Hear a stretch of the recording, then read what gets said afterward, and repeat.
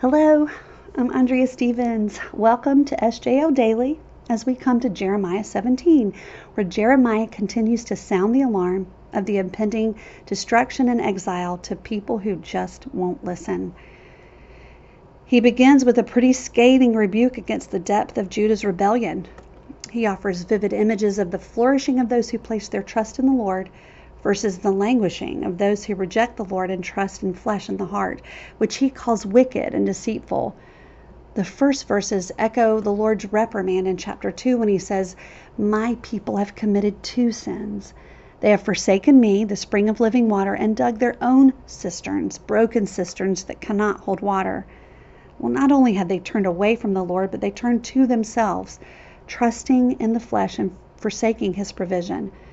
But I love what this tells us about our Lord, that we have a God that actually desires us, who wants to be our delight and our provision, and wants us to place every need in his hand. Well, now let's look together toward the end of the chapter and read verses 21 to 25. Thus says the Lord, "Take care for the sake of your lives, and do not bear a burden on the Sabbath day, or bring it in by the gates of Jerusalem. And do not carry a burden out of your houses on the Sabbath, or do any work, but keep the Sabbath day holy, as I commanded your fathers." Yet they did not listen or incline their ear, but stiffened their neck, that they might not hear and receive instruction. "But if you listen to me, declares the Lord, and bring in no burden by the gates of this city on the Sabbath day, but keep the Sabbath day holy and do no work on it, then there shall enter by the gates of this city kings and princes who sit on the throne of David, riding in chariots and on horses, they and their officials, the men of Judah and the inhabitants of Jerusalem. And this city shall be inhabited forever." This is the word of the Lord. Our God, who calls his people to total dependence on him, also invites them and us to Sabbath. For us as 21st century Christ followers, Sabbath is different than those of Jeremiah's time. We don't follow the law to earn our right standing with the Lord. That's already been accomplished for us once and for all by Jesus. We are free to enjoy the gift of Sabbath, not as a have to, but as a get to, not to win God's favor, but to enjoy it, knowing that we have it already. The Apostle Paul calls us, God's chosen ones, holy and beloved, and holy means set apart. If we ourselves have been set apart, isn't it fitting that we would take time that is intentional and holy or set apart to be with him? I love what Trevor Hudson says, that spiritual disciplines or practices like solitude and Sabbath are actually practices of friendship. We invest in them to build intimacy with the God that desires relationship with us. Well, I'll share, I'm a relatively new and very imperfect Sabbath keeper. I've tried to be intentional in setting aside a day, a 24-hour period of time to rest from work and worry and ought-tos, and to worship and enjoy the Lord. And this has created a spaciousness in my relationship with him that I did not have before. Alan Fadling calls the Sabbath God's antidote for our hurried, harried pace of life.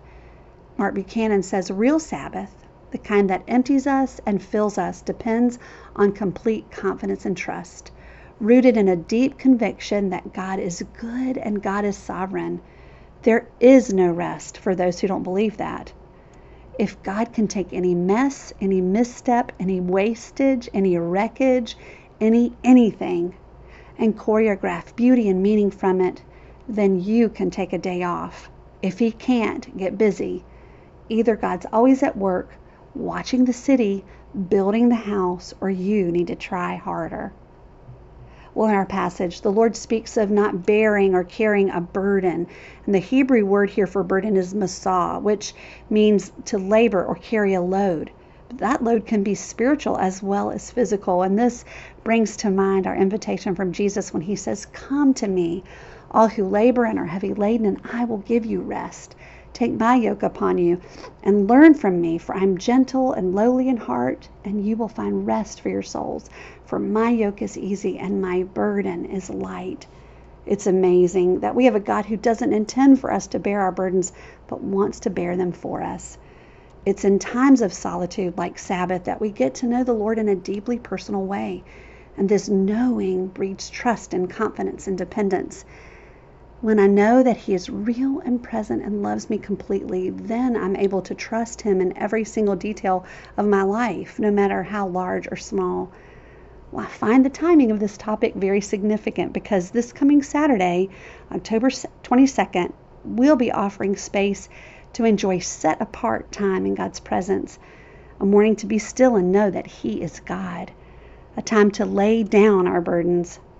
We'll have guided silence, scripture meditation, personal reflection. And if this is new to you, it'll be a great time to experiment with these contemplative practices of friendship to deepen our intimacy with the Lord. If you want more information, or if you'd like to sign up, just send me an email. In intentional times of rest with the Lord like Sabbath, we become able to put to death what Jeremiah condemned earlier, the folly of placing our trust in ourselves instead of Him. Let's pray. Lord, thank you that you are a God that wants more than our mental assent, but you actually want us. It's astounding that you, the God of the universe, want to spend time with us. We ask that you meet us in quiet spaces like Sabbath. Lord, forgive us for building our own broken, worthless cisterns, and help us drink from you, our fountain of living water. In Christ's name, amen.